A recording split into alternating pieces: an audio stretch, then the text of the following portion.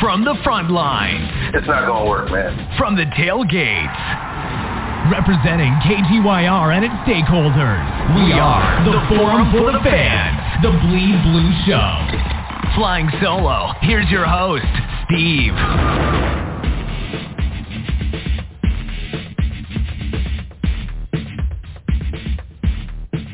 Here we are, the Forum for the Fans, the Bleed Blue Show, Knickerbocker Avenue Fan Forum. We got two more divisions to cover, and we are done because after this, regular season action resumes on a weekly basis every Wednesday when our squad, the Knicks, play, or 9 p.m. when they don't play every Wednesday through the regular season.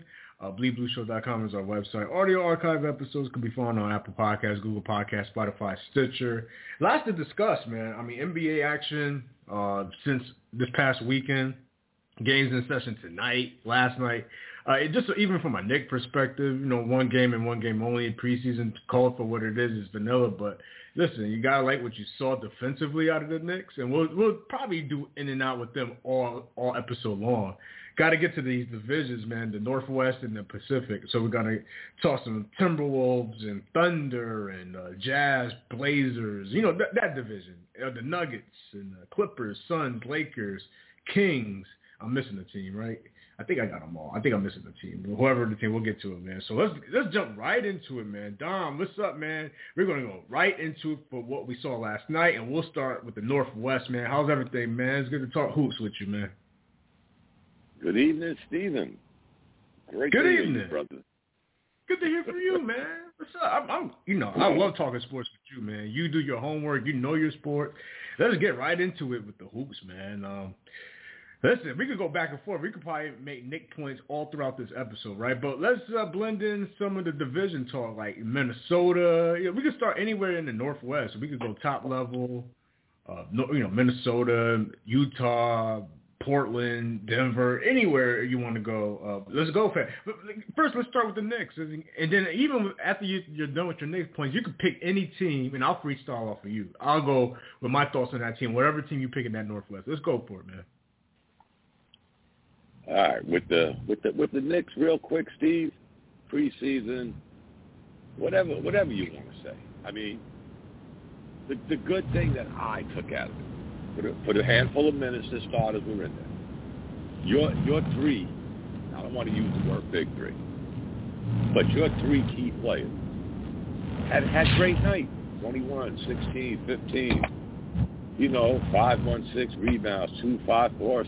It was a good night for them three. All of them were in a plus minus. And, 22 minutes for Barrett. Everybody else was 18, 19. It was a good showing, Stephen, like you said. How you saw 96 points. They played pretty good defense from start to finish, even with your G Leaguers or whatever that last group was going to be. It was a good show. I will say that, and I'm not going to get too high or too low. But you know what? It was good, Steve. Got to give credit where credit is due. Northwest, real quick, Steve. If Minnesota don't take it, then they gambled and lost. They rolled the dice and they lost. It's theirs for the taking. I know Denver's bringing back good players. To me, that should be the only stumbling block for Minnesota. Other than that, they got a good squad. See, I know people say, "Oh, it's only Rudy Gobert," but that's what they were missing. They were missing that. So, again, don't want to get too high, too low. I always like Denver, but this year I'm looking at Minnesota to take that next step. Steve, they've done it right with their young players. D'Angelo Russell, hopefully he just does enough.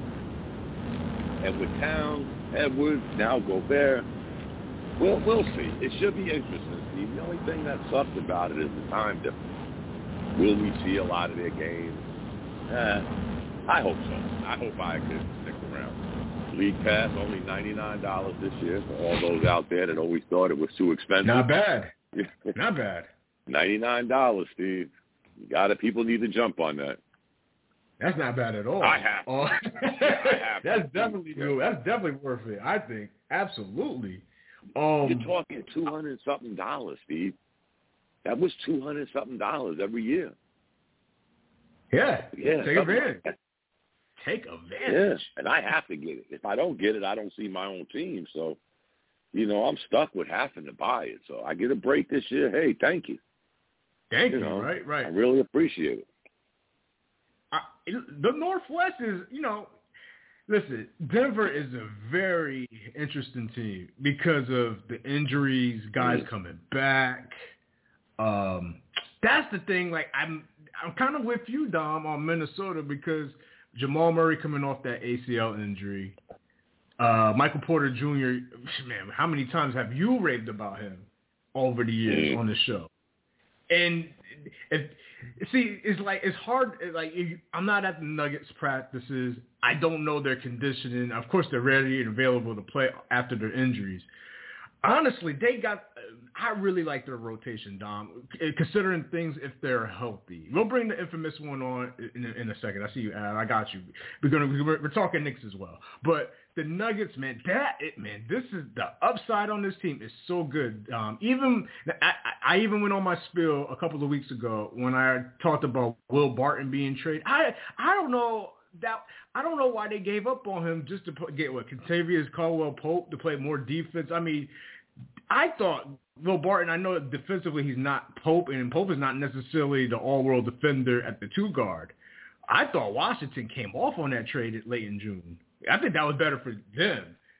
Maybe it was more about cap space or something with Denver, but go back and forth what you're saying about Minnesota versus Denver. Man, listen,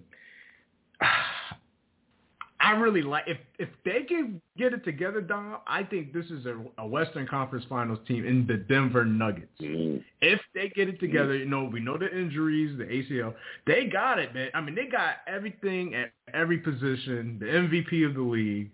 The bench is a short bench, so everybody's going to get their time. Jeff Green, DeAndre Jordan. I mean, they got veterans. It's a veteran-led team, and the pieces fit. I mean, I like this team a lot on paper, but I feel you on Minnesota. I do feel you on Minnesota. Yeah, I think for one thing, Steve, you brought up a good point, man. And before we go to Av, you brought up a good point with Pope. Did they bring him in, Steve? Like, that's a hell of an insurance policy, considering the injuries.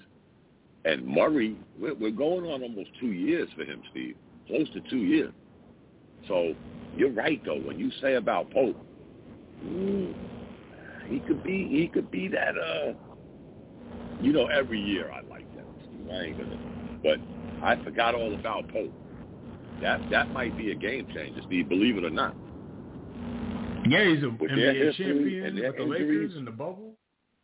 I mean, he's a good shooter. I mean, they added Bruce Brown from the Nets, so you get rid of Will Barton, you get rid of the other guard that they had.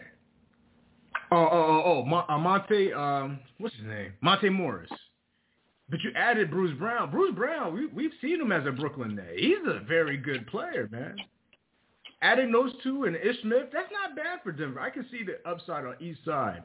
And then you, of course, Jokic is just, he's a stat stuffer, efficiency like crazy. Well, we'll come back to the Minnesota and Denver. But let me say a real quick point, and I know Nick Ass probably got a lot to say about the Knicks, and we'll go through each division, Northwest and the Pacific. Listen, the way the Knicks, I mean, I know it's the Pistons. It is what it is, but the way that roster, it's a deep team. The Knicks are a deep team, but I think they gotta have to use that to their advantage.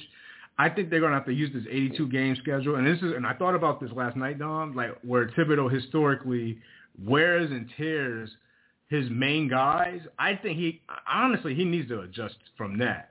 I really believe you're gonna have to get maximum effort out of like a 10-man rotation. Don't shorten it up to 7. You got injury history with Derrick Rose, and I think once Derrick Rose got hurt, it really fell out of control. We never recovered. You already know how I feel about McBride, Deuce McBride. Defense. I'm a defensive guy. I love defense. And he's a tough son of a gun, man. All the steals he had last night. And that's not by mistake. Like, this is what he does. And Thibodeau has to use him. And Jalen Brunson, and we talked about this over the years too, Don, because remember, I was a big guy on getting Bridges, his teammate out of Villanova. It's about championship pedigree, and sometimes that gets missed because people want to go on upside like Kevin Knox. We should have went for Bridges, but Jalen Brunson is a winner. He's been a winner his whole entire life. His father's the assistant coach on the Knicks now, former Knick back in the late 90s. Jalen Brunson, and you saw what he did in the playoffs. He's not flashy. He's low to the ground, but he gets to his spots, and the Knicks definitely needed this. And a guy, a guard, who could get to any spot if he wants to and create space. He's tough. He's solid as far as strength, man. So the Knicks are going to have a better season barring injury. And, you know, I like what they did defensively. Defensively is what I loved about it last night. But, Dom, we'll talk about it, and we'll bring on Av and get his thoughts on the Knicks. And we're going to run through division by division. But, Av, you know, what are your thoughts, man, with the Knicks preseason game number 1 and then, of course, Minnesota? You know, we're just getting into the Northwest, Minnesota and Denver. I'll bring up some other teams. What's up, man? I'm looking forward to your thoughts, man. Steve, good evening. Thanks for putting me on. So far, great dialogue going on. I'm loving the insight. Yeah, last night, the Knicks taking care of business. They beat a team they were supposed to beat in Detroit. It is what it is. But, Steve, I'm with you. I really think that, you know, during training camp, Tom Thibodeau really put in a huge emphasis on defense because the defensive intensity and the efficiency on defense was a lot better than definitely last season. I mean, there was some little intangibles that you started seeing in last night's game that reminded you of that fourth-seeded Knicks team that was 2 years ago that finally made the playoffs. I love what I saw from McBride. I love what I saw from Brunson. I really like what I saw from R.J. Barrett. I really like how, you know, everything is kind of flowing. It's not going straight through Julius Randle as it used to be. It's now kind of being a more even flow offense, a little bit more well balanced, which will actually benefit Randle going forward, because now as the floor spacing starts to open up, Randle will not be seeing as many, you know, double teams and triple teams and defenses collapsing on him when they shoot it down to his left side on the post, which is only gonna make him much more stronger. So I think that he's gonna have a much more efficient season, again, barring injury. And like you said, Steve, if Tom Thibodeau does extend his rotation a little bit and not just stick to a 7 or 8 man rotation, because he will wear those guys down. I mean, we're talking about a Derrick Rose that's a year older. We're talking about a Julius Randle that's a year older. We're talking about all these players that are now getting back into a new setting, a new expectation, a new season. So, let's hope that Thibodeau has learned and has heard enough from enough of the Knicks fans of saying, play the kids, because you saw Obi got a little bit of burn. I know it's preseason, so he's probably going to extend them a little bit, throughout these 4 games and probably in the first 20 games of the season. But it was nice to see it, because now you started to see the rotation. You started to see, the even distribution of minutes, the distribution of shots, and on much more heavier focus back onto the defense, which is what Tom Thibodeau's calling card is, stemming all the way back from his Jeff Van Gundy days. So, great game, great efficiency. I'm pleased. I want to see more. As you guys were talking about the other divisions, kind of like recapping of what we've been doing all of the off season. I agree with you, Steve, in terms of what Denver can be, but I have to play the devil's advocate and say, well, how often can you say that the Denver Nuggets have stayed remotely injury-free. You know, they have a lot of guys that, you know, that they added who haven't been the, let's say, the poster child for overall health and being injury-free. I agree with you. I don't know why they gave up on Will Barton. To be honest with you, I think Will Barton, you know, is going to do some great things in Washington. You know, playing alongside Bradley Beal and playing on this young team. Maybe it was a personality thing. Maybe they wanted to add a veteran presence in adding Pope, and you know, and you know, a lot of the other pieces that they get. I mean, they're adding veterans, which is great. You know, guys who've been in the trenches before, but we're talking about adding age, which sometimes can be a very quintessential problem for teams that are used to being an up-and-down team, you know, who like to score in bunches and, you know, is predicated on that up-and-down movement and scoring a crap load of points, you know, within the 48 minutes. But I still think that they're going to be, you know, up there at least in the conversation of winning their division. It's just a matter of time of actually watching, you know, how the division plays out. I don't think that Minnesota really got that much better. I think that Minnesota made a big mistake in trading for Rudy Gobert, and especially giving up what they did give up. But at the same time, I kind of understand it, given who they were dealing with, you know, and we know that firsthand, and given what the situation was called for. They needed to add some quality veterans. They needed to add scoring. They needed to add, you know, a defensive player, you know, the caliber of a Rudy Gobert. But I think that, you know, this was an all-in move, and they're not in the all-in position. So let's go back to Dominic and get his thoughts. Anything else from the Knicks' perspective, but also any, you know, if you got any thoughts on the Thunder? Do you have any thoughts on the Jazz, the Blazers? We could get to the other three teams. If you want to go back to Minnesota and Denver, we could discuss that. Feel free. Great points, man. I'm already loving this conversation, man. I gotta say, Av is right, and you with the Thibodeau. But here's the thing, guys. You could play the kids, but the kids got to show up. They get their good spurt. Don't get me wrong. The one thing I noticed last night, Obi Toppin can still dunk. Yeah, he can still dunk, but he still can't shoot. So when we get on that, when we get on that, play the kids. I get it, because you want to. You know, you don't want to burn your players out. That's been his MO. But if you really look at it, guys, Thibodeau played Toppin. He played quickly last year. His probably biggest downfall was out of necessity of playing Burks at the point for so long and for so many minutes. But again, we can say play the kids, but when your ass gets in there, you got to show up. I got to give Quickly credit. He's not going to stop. He's very aggressive. That's one thing I always liked about him. Whether he scores or he don't, or he does his little floater, he's very aggressive. And for a guy that age with, you know, not a lot of time in the NBA, that's great to see. The rest of them, I love Grimes. I got to see this kid play more. The Cam Reddish thing, guys, I don't get it. I'm starting to really feel sorry for this kid. He's probably one of the most talented all-around players on the Knicks, but he just can't stay on the court.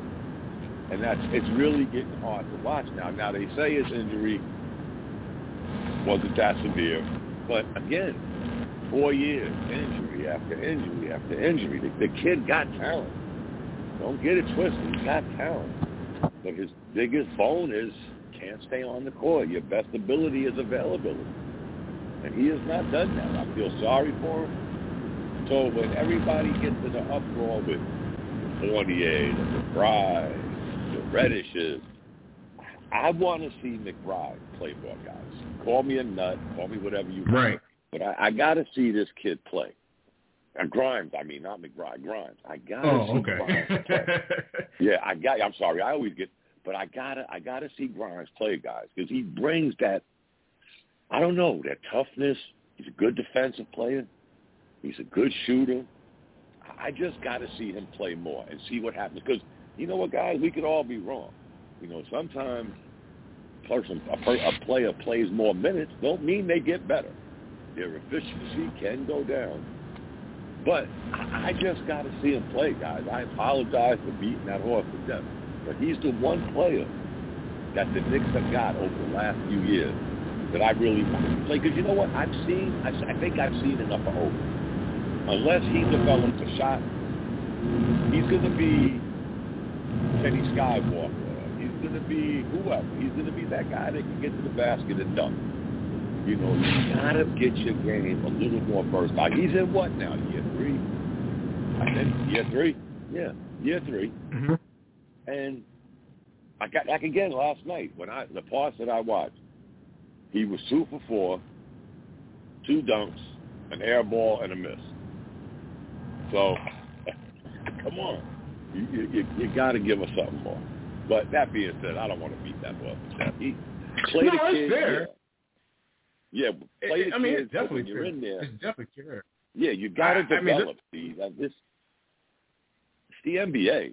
You got to develop. You could have the name. You could have the hops. We've seen a million Obi Toppins, guys. Let's be honest. Nothing against him. We've seen a million Obi Toppins. The kid that could jump out the gym, bring the crowd to his feet, but can't hit a 15-foot jumper. Yeah, come on. Let's get it right, guys. Let's not just look at one aspect. And that's why I like Grimes. I think he can do so much. And for a team like the Knicks that we've been down this road, we know who Thibodeau is. He's defense. So if you got a guy like Grimes that could give you that defense and could still knock down a shot, maybe I'm just stuck on this guy, fellas. I apologize, but I got to see this kid develop. Hey, listen, I'm with you on Grimes. Like, I love Grimes. You know, we talked about him when he was coming out of Houston. He's a guy when he got minutes because of the injury situation last year, and he showed you he could shoot it when he got the confidence. No problem there. And the thing about Obi Toppin, Dom, is the fact that I like the fact that he's not being shy on taking the shots. Now, it definitely does need work. Let's be honest. We saw those moon balls he was throwing up last night from the corner. I was like, ugh. You know? Now, let's remember what happened at the end of the regular season last year when the Knicks were out of it. But remember, Obi Toppin, in a sense, was playing extended preseason basketball when the Knicks were out of it, meaning he had a huge green light. You saw his jumper was wet. So I'm going to be a little bit more patient because I saw at the end of the regular season last game, I'll give you the example, the game in Washington where he shot the ball very well from the perimeter. And, you know, it's preseason game number 1. I will give I have a little bit more rope as far as more time as far as him shooting the rock. The guy, you already know where I'm about to go with this dominant. The guy that I want to see shoot more in today's NBA is Mitchell Robinson. Because, listen, if you already know my rant about him, offensively, if he really had developed, we would really be a true 3-4 seed in the East. But because our offensive liability is at that position is a lot of the reason why I say the Knicks are, you know, they don't pose no major threat versus those other teams in the conference. A lot of it is Mitchell Robinson because of they know that he can't shoot. And I saw him try to do some low post moves last night, and I saw, working on, but it's still, you just tell it's still not there. Like, you're not even trying to fire up a 10-foot jump shot, dude. Come on, man. It's today's NBA. Like you said, it's today's NBA. So I'm not mad at Obi Toppin. I'm actually more mad at somebody like Mitchell Robinson. Like, show me something. Show us something different. Because I got a fair question. I'm going to ask both of you guys as the episode goes along about Jalen Brunson. And the question is, do you trust Jalen Brunson? You could answer that whatever or however way you want. But when you said McBride, Dom, but you meant Grimes, I actually was cheering when you said McBride, even though I am for Grimes too. But I really believe after learning what happened with Derrick Rose last year, I don't care how much weight he lost and all this other stuff. He's a professional and all that. I would still kind of limit his minutes and throw him some more minutes for Deuce if you can. Because to me, Deuce looks hungry. He looks like he's on the way out as far as a roster spot, but we know he should be good. Deuce McBride defensively is an animal, a pit bull. And I am all for that. If you were a guy, he had 5 steals last night. He was even trying. I know it's preseason, but I would be on the I'm all for that. Real quick on the Northwest, as far as Portland, I didn't definitely get your thoughts. Jeremy Grant going to the Blazers from Detroit. Going from Detroit all the way to the Portland. This is more Anthony Simmons' team. I don't even know if Dame Lillard has a trade market at this point, man. But this team, I see him towards the bottom of the division, or at least ahead of you. Man, it's debatable. Is it them or Utah? We got to really have a debate. Who's in last place in the Northwest? Is it Portland or is it Utah? But we talked about Minnesota, Denver. Portland is like in that mid-tier. I'm missing a team, right? Utah. Who else is in that division? The Thunder. Wait, Don, let me ask you this real quick before we go to Av. If you can answer my question, do you trust Jalen Brunson? It's a very open-ended softball question. You could do whatever you want to do with that question. And number 2, if you had to see 3, 4, 5 in the Northwest, is it Portland, Utah, OKC? Is it OKC, Portland, Utah? Like, where would you rank 3, 4, 5 in the Northwest, and why? And who do you like on any of those teams? Whether they're gonna, be okay or they stink up the joint. And then we go to Ad and get those questions up. I gotta say, Utah, though they had a yard sale, whatever the case may be, unless they don't go full tank, they still have a decent roster. OKC is going to be OKC, with the triple-headed point guard monster. Their rookies not going to play. So are they going to be in let's tank one more time? I don't know. It gets hard to watch.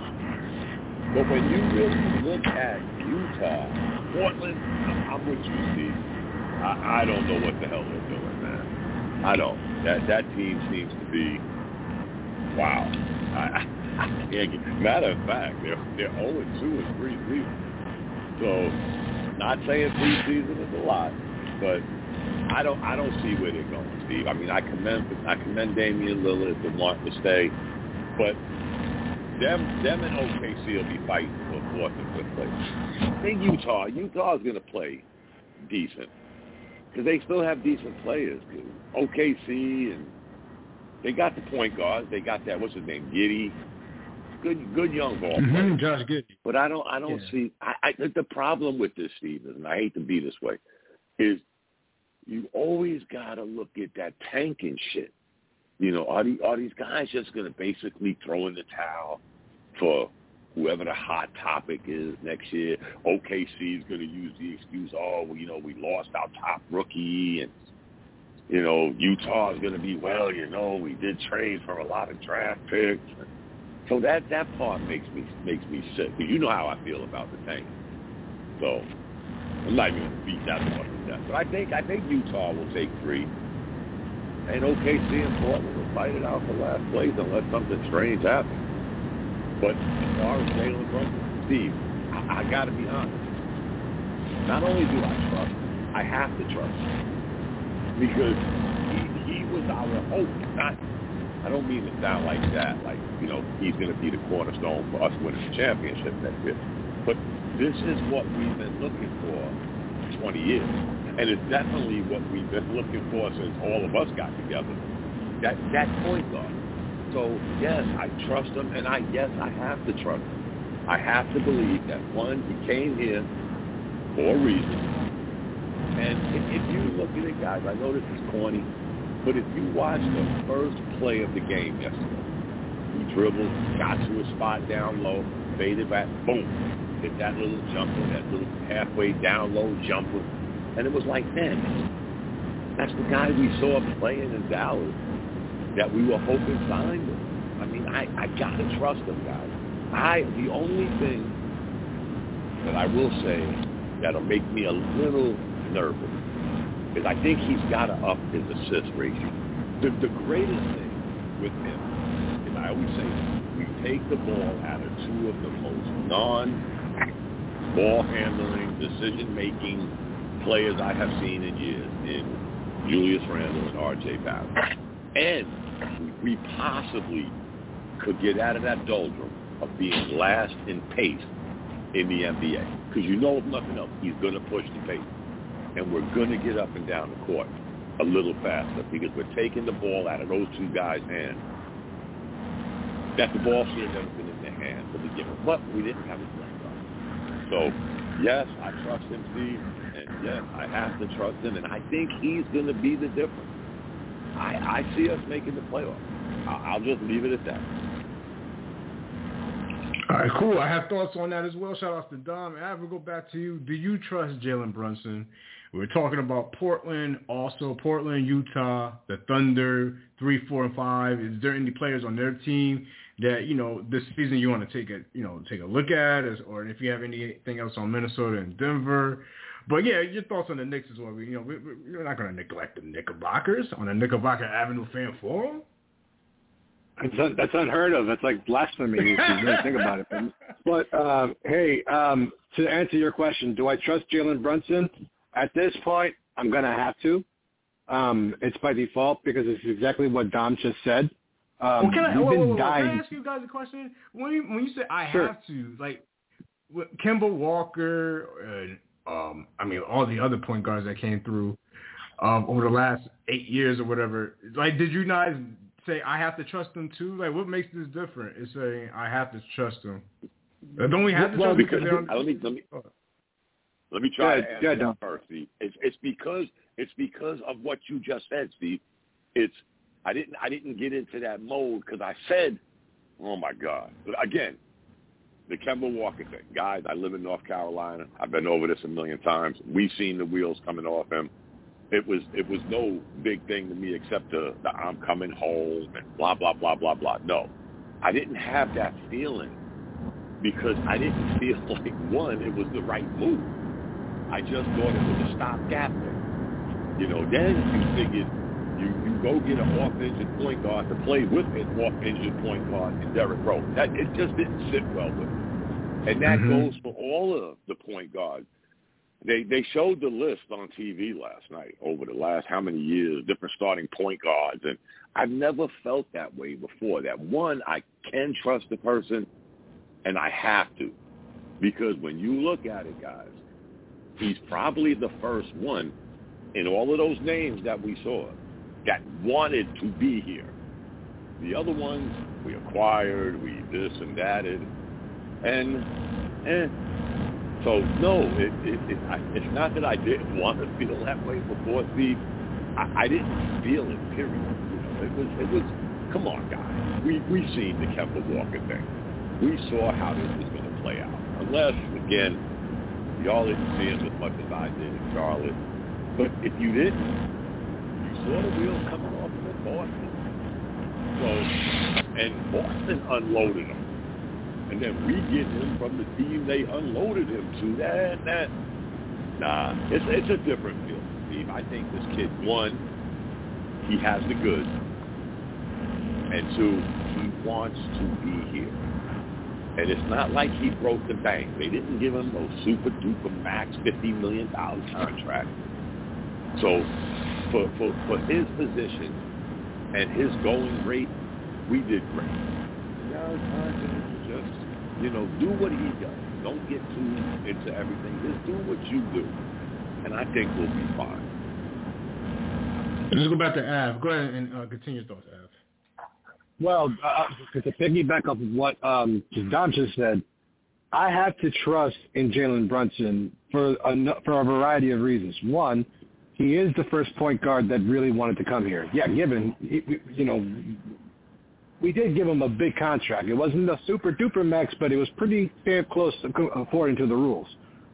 Number two, you saw what he was able to do back in Dallas, and his pedigree, considering that his dad's an assistant coach, used to play on the Knicks, Jalen has history, with the city, with everything.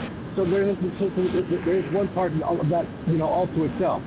More importantly, is that if you go down the list of all those previous point guards that, that Dime alluded to, you talk about guys like Chris Duhon and Raymond Felton and Jason Kidd and Baron Davis and Chauncey Billups and I know I'm missing a bunch of names, but you start going down that list. Exactly. But if you go down the list of all these point guards, you either have guys that A, nobody wanted, B, we're way past over their prime years, or C, were guys that were just project picks for another team that just never panned out because they finally got somebody that they wanted to invest in. I mean, you can go down that whole list, and I mean, hell, remember Tony Douglas? Remember this guy? Remember Albert Payton? Remember this guy? Remember that guy? Yeah. I mean, there were a number of different players. Dennis Smith Jr. Yeah, exactly. And and what's crazy about that is that a lot of those names were names that we were hoping that we would get in the draft. We didn't end up getting them in the draft. We get them later on further down in the careers once the experiment just what the hell. So this is one of the few occasions where the Knicks got a point guard who is a true point guard, who, yes, has his flaws in terms of, his defensive efficiency, but I think that will work itself out in time, and is a score-first point guard. And, yes, I would like to see him, up the assist ratio and lower down that turnover ratio. That assist-to-turnover ratio has to kind of, has to get better. And I would like to see him, show more efficiency in defense. But if you saw him last night, he was doing things that we haven't seen other point guards do in such a long time. He was looking for the three-point shot. He is a big threat for the three-point shot. He's a guy that actually can, that can create his own shot, with little ease to create spacing, and does look out for players. He looks out for his teammates, and he's somebody that you could actually count on. It's like, you know what, this guy's going to be my point guard for at least the next 2 or 3 years. I know he signed a 4 or 5 year contract, but it is what it is. You can rest assured that position is going to be solid for at least 3 or 4 years. With that being said, with Derrick Rose's career starting to wind down, and just like you were saying, Steve, Miles McBride showing you some glimpses of what he can possibly be in terms of being a fucking terror on the defensive end and being, hungry and a pit bull in a sense of what he can do on the floor when he gets the time. I mean, that's a great combination to have. You have a point guard there, and you have a point guard being groomed underneath that, as well as you still have the veteran presence of Derrick Rose still there to teach you, the ins and outs of the game that you could only learn from a seasoned veteran like Derrick Rose. Especially somebody who's won the Most Valuable Player award and has had some level of success in this league. So, yeah, I do trust Jalen Brunson. I love the fact that he's here. I love the fact that, I love what I saw from him last night. I pointed out my discrepancies.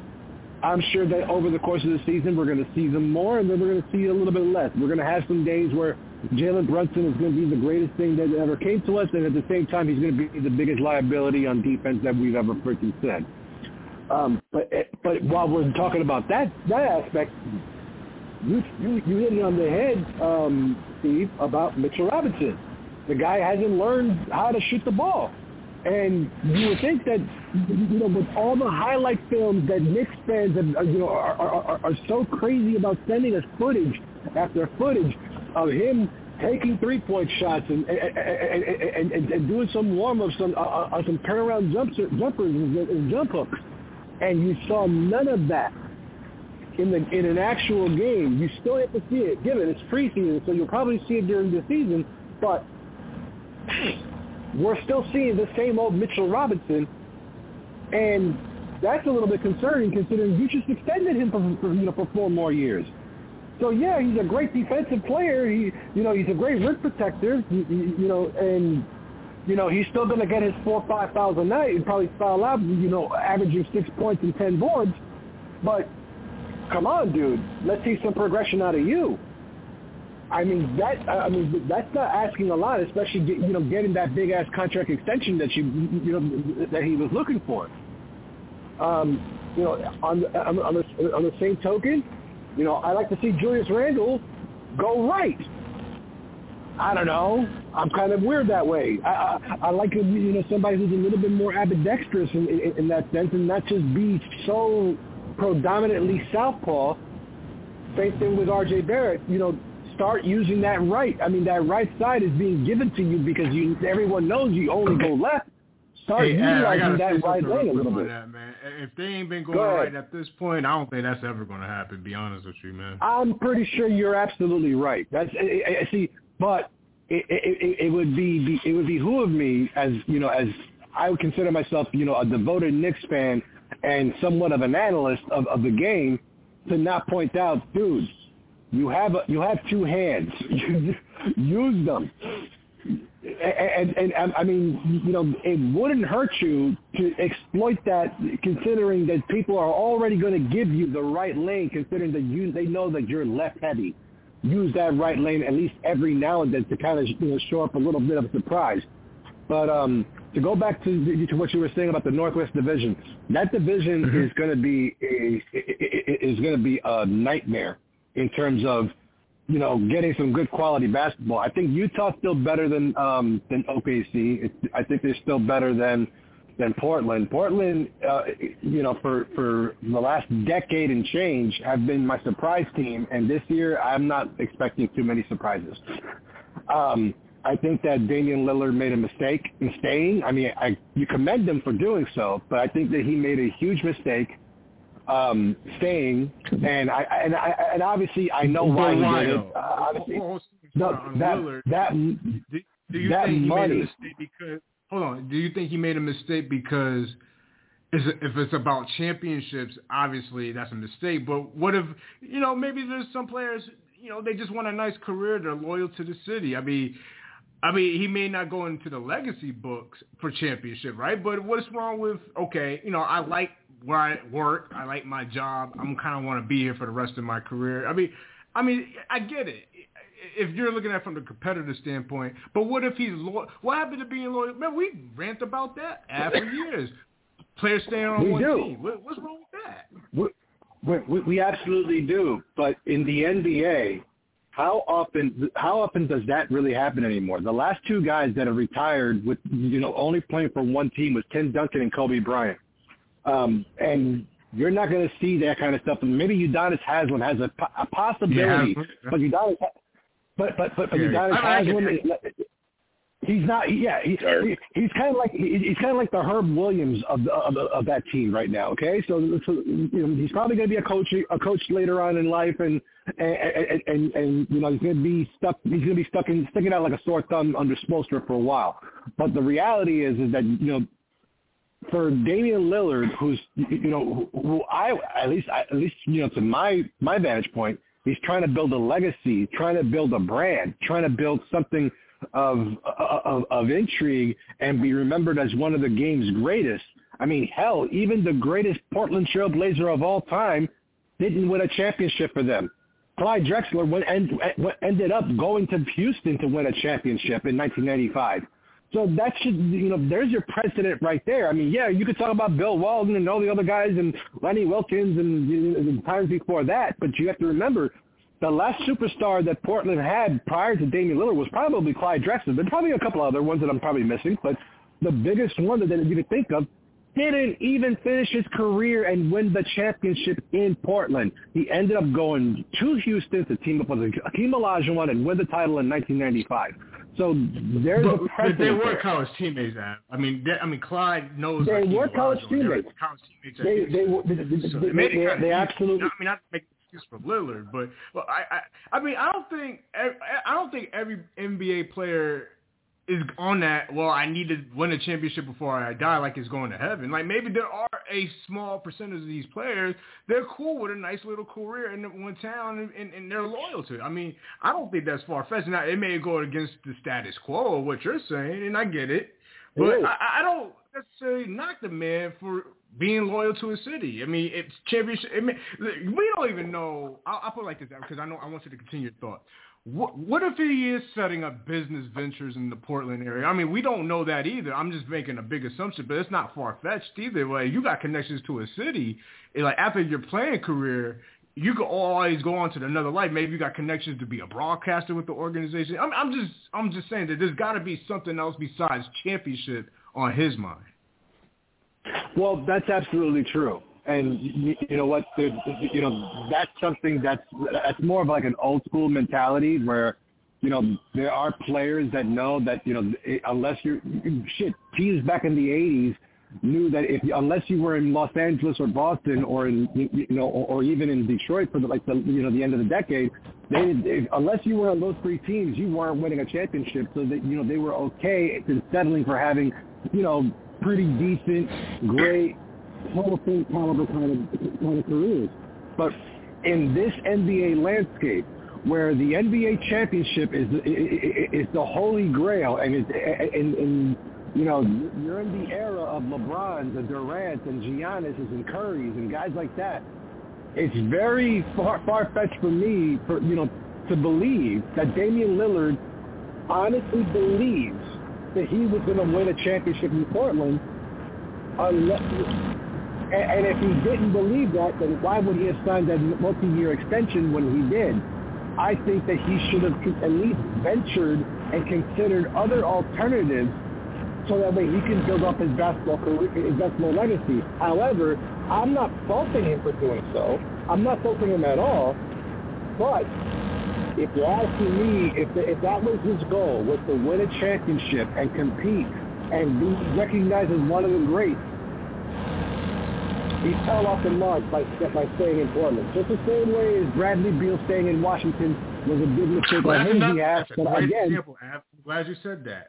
Bradley Beal, same case. Great example. But again, you can understand why why they would opt to stay where they were, getting the absolute maximum contract that they possibly can, build their fortune, and then live comfortably for the rest of their lives. Like you said, maybe not everyone is joins the NBA just to win the championship. Some of them are actually just here to make millions of dollars, i.e. Carmelo Anthony, i.e. Bradley Beal, i.e. Damian Lillard. Right, I mean, I definitely believe there's a small crop of NBA All-Star caliber players that are, and that's cool. I don't think there's nothing wrong with that either. Shout outs to Av. Do I trust Jalen Brunson? Know what? Absolutely, I do. Listen, we watch college basketball, Av, you too, but like, you go back to those Villanova teams, those Jay Wright teams. I mean, if you don't, matter of fact, the teammates are on there. Archie Anato's on the team now with the Knicks off the bench. I don't know if he's going to stay on there or whatever, but Brunson, his teammate, and Bridges, those teams were solid and well coached. And I still hold a lot of value, Dom, you don't really see it a lot these days with the players staying, in college, multiple years. I mean, he won 2 national championships. It wasn't just one. He won 2, man. That's hard, man. You know what I'm saying? Like the guy knows how to play. Like, whether he wanted to come to New York or not, I'm not exactly sold on that necessarily. Maybe he did as far as, the money, his father tied to the organization, things like that. And he knew, Worldwide West and those cats, right?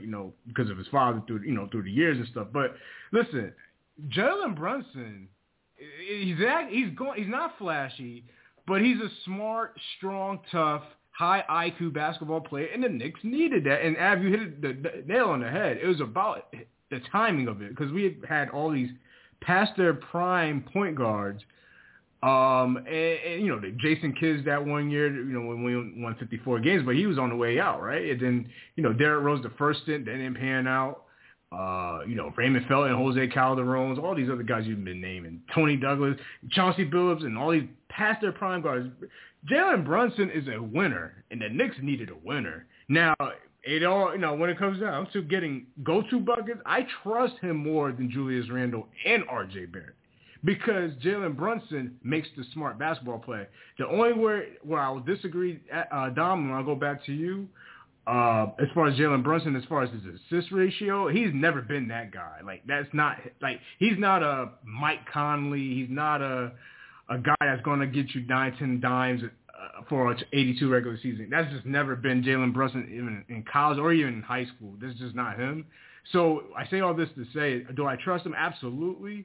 I just think it ain't beyond him. And I'm going to go back to Dom as we're going to go to the Pacific Division because we were talking about Mitchell Robinson, lack of shooting, and we saw the backup center come into the game, in Hartenstein, bomb some threes. I mean, I was thinking about it, Dom. We know who the starters, we know the benches, but we may see some stretches in the game. We might see 4 lefties in the lineup. We might see a Brunson, a Barrett, a Randall, and a Hartenstein, like 4 lefties in the lineup at one point as far as maximized shooting. What kind of lineup combinations you would like to see? Let's get into the Kings. Let's get into the Lakers and the Clippers. I think the Clippers are stacked, dude. Like, we almost forgot that Kawhi Leonard's on that team, man. I mean, that's a stacked veteran team, Dom. We all know the Kings are the odd team out. I think the Suns are in trouble, man. I don't know what the hell happened with DeAndre Ayton and Monty Williams, man, because they had, remember, didn't they, like, some team match, like, he was a restricted free agent, and I guess another team matched the deal, and the Suns had to make the offer. There's something wrong with it. I think Jay Crowder wants to be traded or some shit. Like, this is crazy. This was the last couple of seasons, Don. The Suns were, like, literally the it team, NBA Finals versus the Bucks. They were up 2-0. And then they lost 4 straight. They had a crazy regular season. They went bananas earlier in the season last year. And then it just all fizzled out, man. I mean, they ran into New Orleans last year in the playoffs. They got through them, and then they just ran out of gas. But, Dom, any team you want to, Lakers, Kings, Clippers, Suns, what's your thoughts on Knick combinations as far as, my thoughts on Mitchell Robinson? The floor is yours, sir. If you have anything else to add, let me know. Phoenix is a prime example, guys, and I hate to say this. They're a prime example. Oh, the Warriors! I forgot about the Warriors. Champions. Sorry about that, guys. Yeah, this is how fast the tables turn. You can go from the top of the mountain to. You're right, Steve, and we brought this up last year with the Ayton thing. That's why I thought he was gone. I said he ain't gonna stick around for this. Something ain't right. They showed us something ain't right. They ended up getting smoked when the something wasn't right with him. Because remember, when they had that incident and they sat him, that's the game they got blown out the building at home. So people, us included, because we talked about this, Steve, what the hell's going on. I never envisioned him coming back. I didn't. But I guess, Wu-Tang said it best. Cash rules everything around me. So yeah, it's sad to see it, but and I just want to touch on one thing when y'all was talking about the Lillard and Bradley Beal. You know what, guys? There's a lot of players in the NBA that are never going to win a ring, no matter how great they are. But there's also a lot of them that chased rings and never won a ring. So I don't have no ill feelings of what Beal and Lillard do. That, to me, that's great. I'd like to see that. That loyalty, that wanting to stay. Remember, Dirk Nowitzki played for Dallas his whole career, and he saw some bad times in Dallas, fellas. Let's be honest. He saw some bad times in Dallas. He stuck it out. He won a ring. Kobe, he saw the highs, the lows, the highs, but he stuck it out. So, yeah, I love seeing that because it's not the norm in basketball no more. So, hey, you know what? If it makes them happy and their careers are not defined by a championship, because there's more players in the Hall of Fame that don't have rings than there are players that do have rings. So, you know what? If it makes them happy, that's great. When it comes to them 2 divisions, Steve, I still have, I don't know, I may have to go with the Clippers because y'all hit it on the head. They're bringing a lot of talent back that we probably forgot about. Kawhi Leonard hasn't played in 10 years. And I have no faith in the Lakers, so I'll keep them 1, 2, 3, 4. Yeah, them and Sacramento will be 4 and 5. I don't have no faith in them because if you look at this, guys, you talk about loyalty and chasing rings. Anthony Davis chased that ring, chased his way to L.A. If it wasn't for the bubble and that long-ass break between games, who knows if he ever wins a ring? Because he's always injured. So he got that pause to get healthy, get back in it. Because when you look at it, guys, in them years that him and LeBron have been on the Lakers, it's been a shit show. You could blame Russell Westbrook all you want.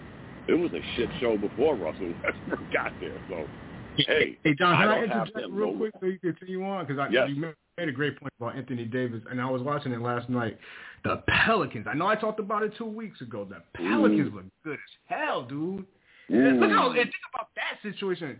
Like you said, Anthony Davis chasing the ring, forced his way out to go to L.A. And look at the roster, the Pelicans since then. Steve, we spoke about this morning. We was hitting at this. Steve, you look at their bench. Their bench is stacked, dude. And I guess we already talked about that division, but yikes, Steve. I'll tell you what. Again, these guys that want to chase rings, Anthony Davis chased and got his ring. But I think New Orleans won the bigger prize. I'm just saying.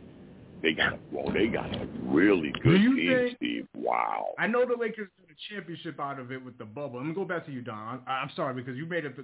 I think that we got to keep an eye out on how, those two teams, when they bump against each other in the regular season, like Brandon Ingram was the Laker. Like he was on the Lakers. You gave that up. For, for what it is, they got a championship in the bubble, but, it's a championship, but it's not like it's, the traditional way you went through each individual, city on the road. You did it in a bubble.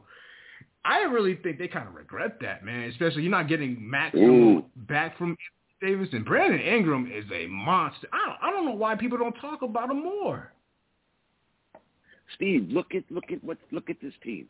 I mean, granted, they didn't get McCollum in that deal, but they got McCollum. They ended up getting Larry Nance, Brandon Ingram. Now of course, they got Zion. But remember my boy I used to always talk about in Charlotte? What a great pickup he's been for them, too. Devontae Graham. Yeah. They check a lot of boxes, man. They do. They do. Versatility, shooting. They check a hell of a lot of boxes. They may be the Memphis Grizzlies of this year. I'm just saying. Yeah. Might be even better. That's going to be good games when they more depth than Memphis. Look out. We waited for this. I got to gloat a little bit about that one. If I miss it, you don't hear from me on the Twitter, please tweet at me when that game's on. I'll stop I don't care if the Knicks or the Rangers are on. I got to see Memphis, New Orleans, man. That's going to add, man. But I want to get back into the conversation. Anything else on the Pacific? I mean, I know I kind of interjected, but the Lakers, what you were saying about the Clippers, anything before we go to Av or anything. Oh, the Knick combinations. Do you have any thoughts as far as some lineups you would like to see this season? Based off the roster. I'll tell you what real quick, guys, and not get winded. If the Knicks knew what they were getting in that Hawkins team, they could have saved a lot of money with Mitchell Robinson. Because I listened to everything y'all said about him. We've been saying this for 4 years. His versatility, his offense is nil. We'd have been better off with Harkenstein and Sims on a whole lot less money than we were with bringing this guy back, who we've seen what he's been giving us for how many years. It's ridiculous. But that kid's going to be special because he can stretch the floor. He's big. And you still have Sims. So what the hell? I mean, come on, guys. I think we talked about this, Av. Man, you hit tossing coins in the air. Should they re-sign him? And I was like, no. I don't think they should have re-signed Mitchell Robinson. But here he is. Nah, I'm sorry. No. I've always said that Mitchell Robinson should have been re-signed, but not for like the maximum that they actually ended up giving him. I honestly feel like that was that was a money grab strictly from Mitchell. The Knicks just got desperate because they heard the teams were getting interested. So Leon Rose and just basically came down and said, you know what, here's your money, shut your mouth, get back in the gym, learn to shoot, please, and then that's it. But it still hasn't, we still haven't seen that yet. Now, you guys are talking about the Pelicans.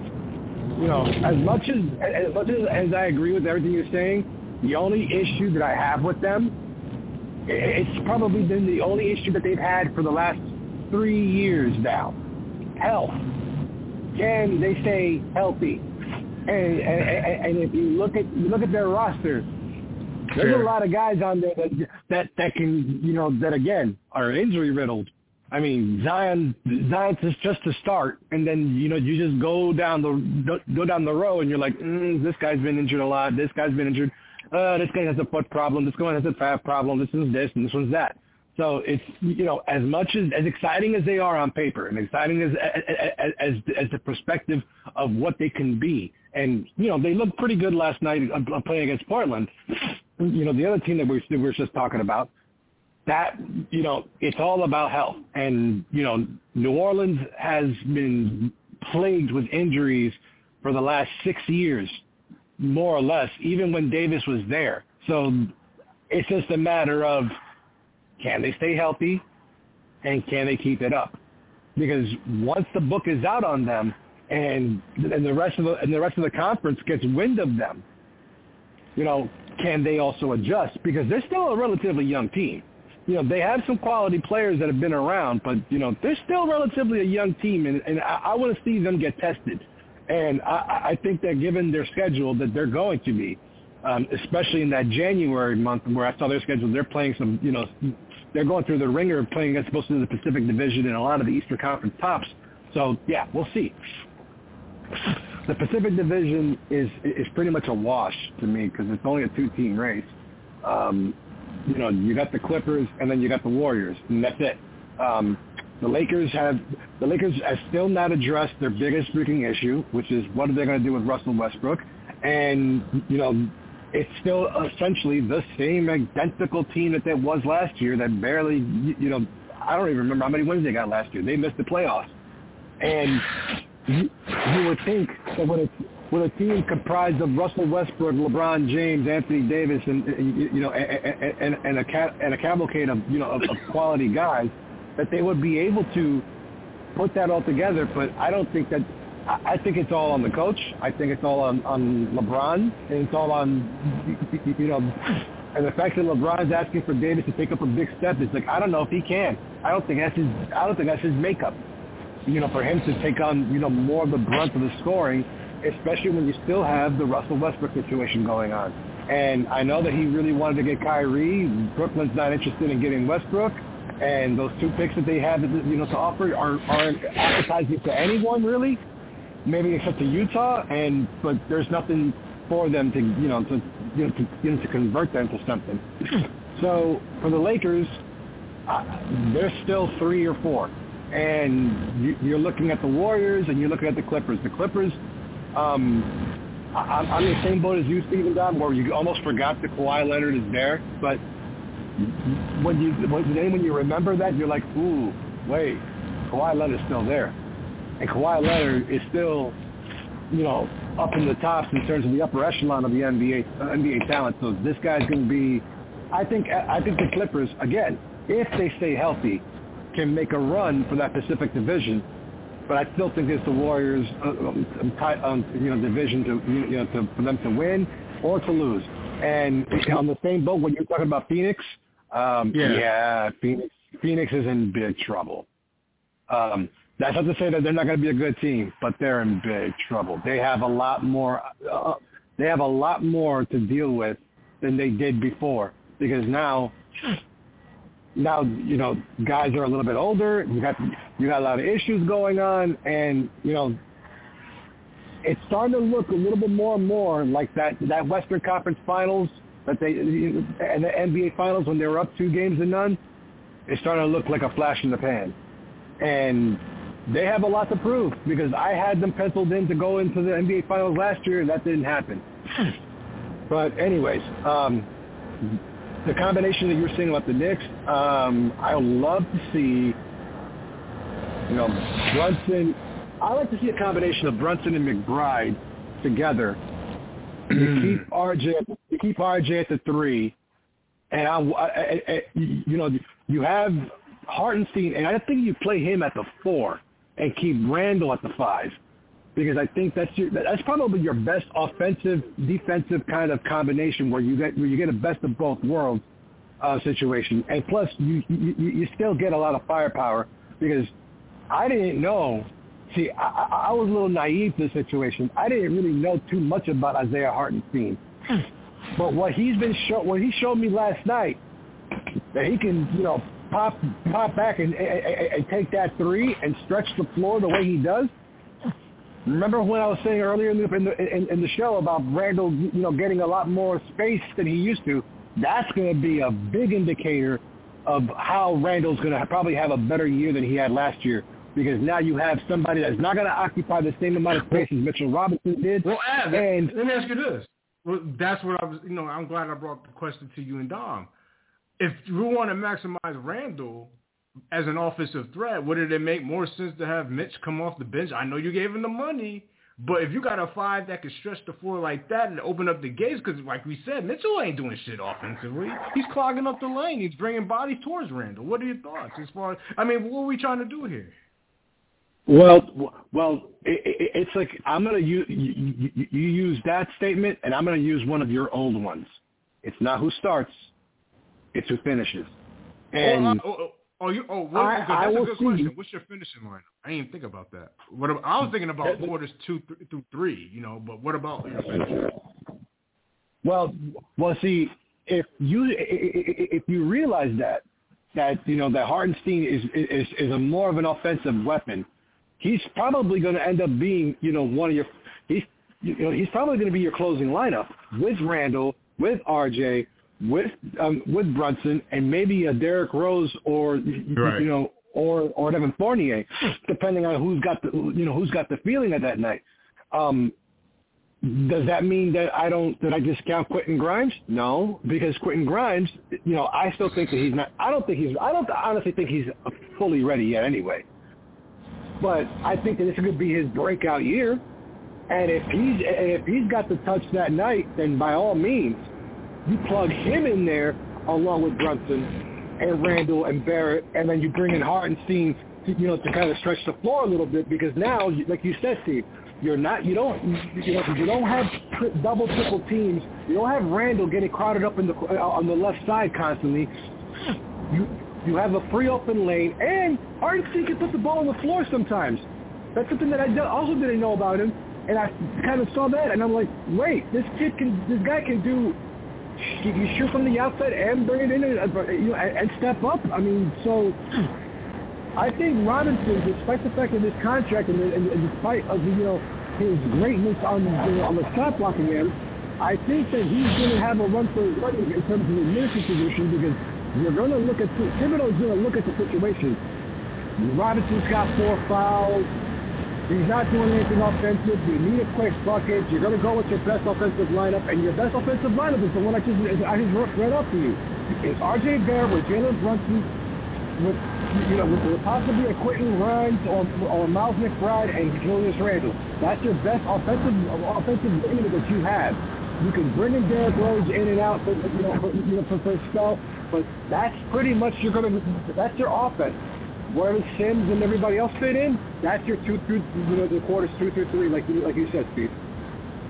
All right, cool. Yeah, I think it's a great. We'll definitely talk about it throughout the regular season, starting after the game versus the Grizzlies opening night in a couple of Wednesdays from now. Let me touch on a couple of the West teams before we go around for final thoughts.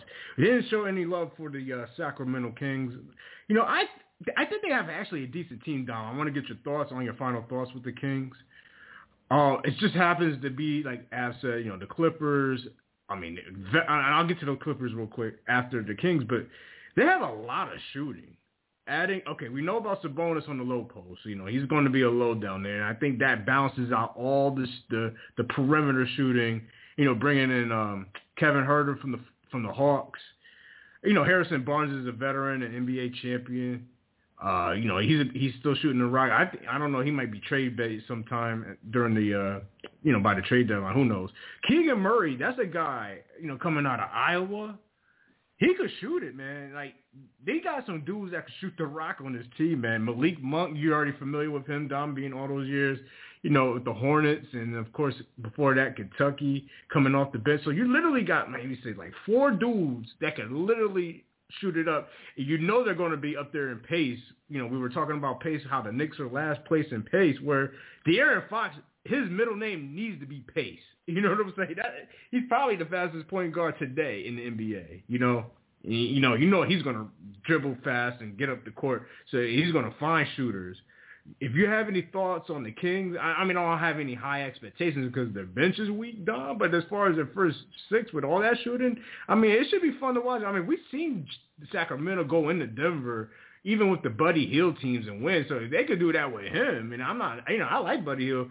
I think they got more rounded shooters now than they did with those Buddy Hield teams. And then as far as the Clippers, you know, adding John Wall, I think as a backup is fantastic, dude. I really do, man.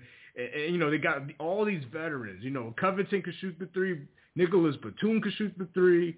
Powell is a very good player all those years with Toronto. I know he had a little quick stint in Portland, but it's like, damn, Don, we forgot Kawhi Leonard was on the team. That's how, I mean, the Clippers were getting by, you know, they got as far as they could without him.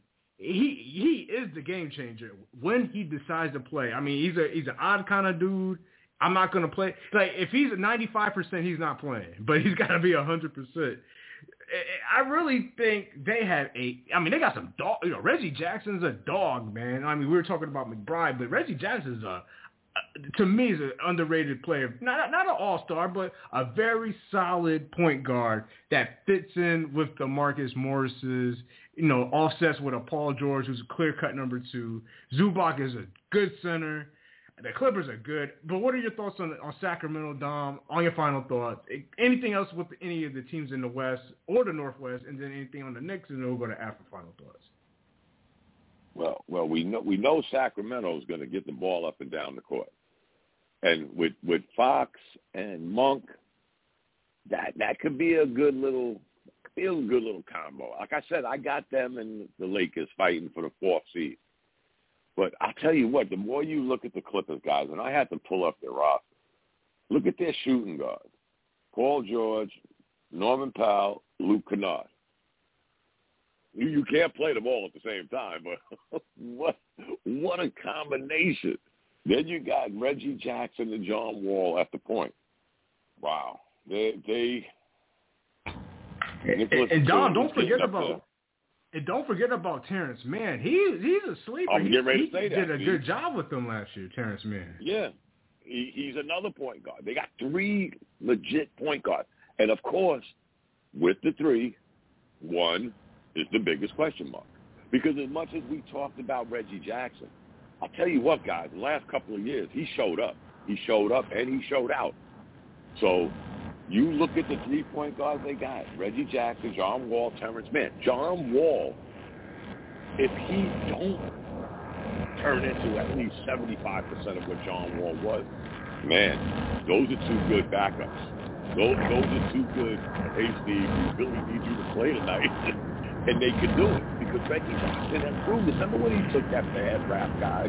Oh, he ain't this, he ain't that. But he's had a couple of very good seasons. And he's had a couple of pretty good playoff runs. So, yeah, to me, they're better than Golden State guys. I'm sorry. I know Golden State's the champ. But I got them ahead of Golden State. That's all I can say about that. They have a lot of depth.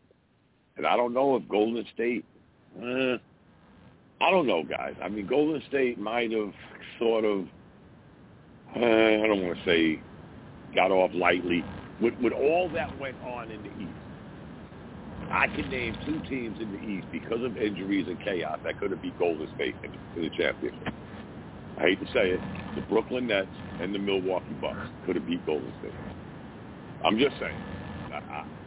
They sort of kind of got lucky because Boston got there kind of sort of by default, because I don't see Boston beating Brooklyn or Milwaukee if both those teams are healthy. So they got there by circumstance, and Golden State took advantage of it. Yes, if we're just looking at their guards, the Clippers and the Warriors, what combination of guards you like better? The Clippers combinations of guards or the Warriors? You know, Warriors got Jordan Poole, Klay Thompson, Steph Curry, of course. Wiggins is like a 3. He's almost like a 2 in a sense. They added Dante DiVincenzo. I think he's a nice piece, you know. But what guard? I mean, I think this is a fair question. Clippers guards or Warriors guards? Like, you know, if you had to I gotta go with the Clippers. I gotta go with the Clippers because of one. Look what you got. You're talking guards. Reggie Jackson, John Wall, Terrence Mann, Paul George, Norman Powell, Luke Kennard. That's like 6 really good guards. 6. Now you got Thompson and you got Steph, and they're great, but they got some age on them. They got a little bit of age on them. I mean, John Wall at 32 is probably 29 years in dog life in NBA world because he hasn't played it so long. Right. And we all know he could still. I mean, let's just think he comes back semi with John Wall. He's the Aaron Fox. He'll blaze up and down the court with the best of them. I don't think nobody on Golden State can keep up with that. They got what they got, Steve. They got a lot of shooting from both of the guards, the shooting guard and the point guard. I don't know, guys. I'm not trying to be like the pundits, but when I looked at their roster before this, I was like, damn, they got to win that division. Serious. They got too much depth. And if I'm not mistaken, Golden State lost a couple of players. Who was it? Looney, Peyton. Yeah, Peyton went to Portland. Those 2 are gone. Yeah, I think those 2 are gone. So, and guess what? Paul George, who played on and off last year, he's another guy. He's probably 2 years younger in NBA life than he is in real life because of the injuries, the time off, blah, blah, blah. I'll tell you what, Steve, with him and John Wall at the guard, and let's not get it twisted, Luke Kennard can still shoot. Mm-hmm. Norman Powell is buckets. Let's not forget, we're talking about Norman Powell here, guys. He can get buckets. I'm going with the Clippers, fellas. I'm sorry. I'm going with the Clippers. I don't know where their big man is, but Zubac, Covington. Okay, who really has a big center nowadays anyway? So I think it's theirs for the taking. Are they going to win the conference? I don't know about that, but they have a hell of a good chance. I'll say that. But my final note, Steve, thanks again, brother. You know, I love this. We actually stood on for a while tonight. We covered a lot. So I just hope, my last thing is the Knicks progress. I'm not saying what position they're going to be in, what seed they're going to be. I just want to see some progression, and let's see where that takes them. They got good depth. And I will say this, Steve, before I go, with your boy Deuce McBride. Yeah. The Knicks have to shit or get off the pot. What might hurt McBride is the flipsy-flopsy with Quickly. Is Quickly going to be a point guard, or is he going to be a shooting guard? Because I think Deuce McBride is probably a better point guard than Quickly. His decision-making, his defense, but Quickly could probably shoot and get to the basket better right now in his second, third year. But that's where the Knicks got to shit or get off the pot with this McBride thing. Because Rose is going to be gone sooner or later. You're still going to have McBride and Quickly. Who's going to be your backup? Let's make that clear now, and let's see where it takes us. So let's hope the Knicks have a good season. And to me, progression is the key. And on that note, Steve, thank you, brother. You know I love you, man. Keep up the good work. Shout out to Dom, man. We got through 2 divisions and some Knicks, man. Shout out to Dom. And, of course, the infamous one, man. And, Dom, man. Man, Dom, before we go, man, you have any – I mean, I know we're Yankee guys. Any thoughts about the Judge breaking the AL record or Major League Baseball on top of that if you want to sign up? Because we haven't said anything on public. Steve, I got nervous. I was like last week, I told my brother-in-law, man, if he gets stuck on 61, and he was stuck on 61, I said, shit. I saw my brother-in-law last night, right before he hit the home run. I'm like, man, I should have never said what I said. And then he hits the home run. I felt relieved. And you know what? It's weird because when you look at it, the American League record, 3 Yankees, 3 right fielders, Judge and Maris, 61 years ago. And he breaks the record almost to the date that Roger Maris broke it. I had that on your Facebook page. He could have broke it on the actual date 61 years ago. But he did it. I'm happy, and it's going to be owned by the Yankees for quite some time. And I'm happy. But think about that history behind that, guys. 3 right fielders, 3 New York Yankees, 61 years ago, Judge breaks the 61. Wow. He couldn't have wrote a better script, though. Not just because I'm a Yankee fan. I'm a baseball fan, too. What a script. Perfect. So now it's playoff time, Steve. Let's put up or shut up, as always. And let's see what happens. If they go to the next round, they're going to have to face the Astros. And so far they've proven they've had a hard way to go with them. Hopefully it gets better. And, let's see where the cookies crumble. But I'm going for the Yankees, of course, and let's see what happens. Right on, absolutely, man. Shout out to Thom, and thank you for your thoughts, man. Av, your squad, the Yankees, your squad, the Knicks, the 2 divisions, your final thoughts, and then, of course, we'll be back for the regular season in a couple of weeks, opener versus the Grizzlies. So your final thoughts, though. Well, it's kind of hard to go back to the Knicks on this one, other than, hey, great first showing. I want to see more. But in terms of Aaron Judge and finally hitting 62 home runs, breaking the American League, and what's to be considered by many as the actual home run record by baseball purists. Now, I know that many people are going to be up in arms with this one, but the fact of the matter is that we can look at this a number of different ways, but do not neglect the fact that, number one, Aaron Judge hit 62 home runs 61 years after Roger Maris hit his 61st. Not to mention, he's on a winning team that clinched the American League East. He was in contention for the American League Triple Crown until early this afternoon, and possibly could have won it had they not walked him so many damn times. And is on the verge of helping the Yankees win their 28th World Series title and up for a huge contract all in 1 year. After turning down that big contract offer, that's something that just doesn't happen. When somebody bets on themselves so much and then goes out and proves it, despite a lot of athletes that do that. Whether you're playing baseball, football, basketball, hockey, to go out there for 162 games, giving it your all, and your biggest concern is whether the team wins or loses. That says a lot. That should be something that should be remembered, especially in a year where so many things, so many milestones were hit. Miguel Cabrera hit 3,000, Albert Pujols hit 700, and now Aaron Judge hit 62. This is a year similar to what 96 was when McGuire and Sosa were chasing Maris's record back then. Of course, now we know what they were on, but it is what it is. And say what you will, who's the real home run king?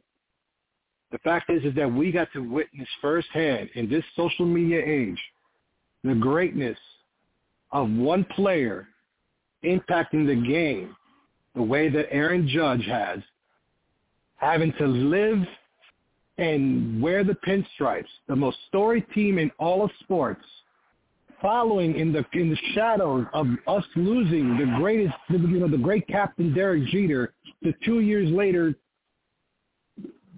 be on the precipice of what could possibly be a very legendary and lucrative career of Aaron Judge. I tip my cap. That was beautiful. That was something that's something that now we as sports fans can take on and talk about to our grandchildren, for years to come. I've heard about Maris. I've heard about the Maris Mantle, race. Yeah, now we can talk about the Aaron Judge. I hate to interject, but I said it on Monday on the baseball. I remember those conversations, me, you, and the doorman. Remember, Ken. Of course, Kenny. We had those conversations years ago on the baseball shows, whether to bring up Aaron Judge or not from the minors. Remember those, like 2015-ish, 16-ish? And we were talking about, should we bring up Judge? And, it was a debate then because the Yankees weren't really going nowhere. We just wanted to see winning baseball because the Shera was on the way out, A-Rod was on the way out. You know what I'm saying? Now look at what it's become. I do remember those talks, with Kenny B and you and myself, and I think I remember saying that it couldn't hurt to bring Aaron Judge up, and apparently it's hurt a number of baseballs already, and right now that home run ball he hit last night is up for $2 million. Congratulations to the lucky fan who's gotten it, depending on what they decide to do with it. But, that's history in the making, because despite what the record books show, despite what you think of Bonds and McGuire and Sosa and guys like that, you got to see it done, at least for the time being, in a clean way. So that's saying something. And it's time for the playoffs. It's time for the Yankees to put up or shut up.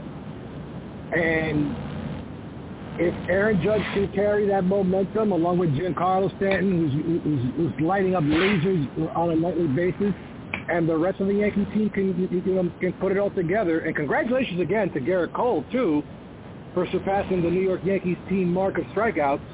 But can they bring all that momentum into the postseason? Because, as Dom said, we have a problem with the Houston Astros, and we owe them one from a few years ago. It's about time that we that we go into Minute Maid Park, we wax the floor with those bums, and finally claim what's rightfully ours, which is the 28th World Series title coming back to the Bronx. But this is the Knickerbocker Fan Forum. Back to the mix real quick. I want to see more. And I want to see more. I'm so far pleased. We'll see what happens during the season. It's just preseason, so I don't have to push high hopes. But hey, who knows? Weird things have happened along the course of an 82-game NBA season. Until then, folks, on Facebook, Twitter, and Instagram, Knickerbocker Ave is signing out. Bleeding blue all day, every day, no matter what day of the week it is. I'm out. All right, cool, man. Shout outs to Av and Dom, myself. We'll be back. Regular season opener versus the Grizzlies on that Wednesday after the game. Good conversation, Northwest Division, the Pacific, and, of course, the Knicks. And we'll have more thoughts. You could, share it with Knickerbocker Ave on his social media pages, and we'll extend the conversation in between episodes. So, Sangresu, ladies and gentlemen, enjoy your week. Bleed blue. Can you dig it? Can you dig it? Can you dig it?